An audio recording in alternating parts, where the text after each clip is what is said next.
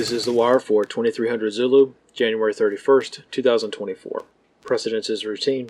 Information cutoff is 2200. Bottom line up front. Protests in Europe escalate. Beginning with international events, in Europe, protests in France intensified yesterday afternoon as farmers succeeded in encircling Paris, stopping traffic along all major roads into the city. Preparations are underway in Belgium, Italy, and Germany to prepare for similar ongoing demonstrations that are also becoming increasingly volatile. Mass arrests have been reported at some of the more high-profile venues targeted for demonstrations, but most authorities have struggled to stop the sheer number of people protesting. In the Far East, Taiwanese Defense Forces have noted an increase in PLA activity in the Taiwan Strait over the past few days. Analyst comment. This is a slight increase in the baseline trends of Chinese activity in the region. Probably not indicative of major operations, but notable as around a dozen PLA aircraft have been violating Taiwan's air defense identification zone daily for weeks. In the Middle East, preparations continue for American retaliatory strikes against Iranian targets. Analyst comment. Rhetoric among diplomats and politicians leaking information to the press indicates that the response to the Tower 22 drone strike may be more of a long-term strategic campaign rather than a limited retaliatory engagement. As any theory on this possible campaign will purely be speculative, it is possible that the rhetoric that is being made public is an attempt to set expectations for future combat operations.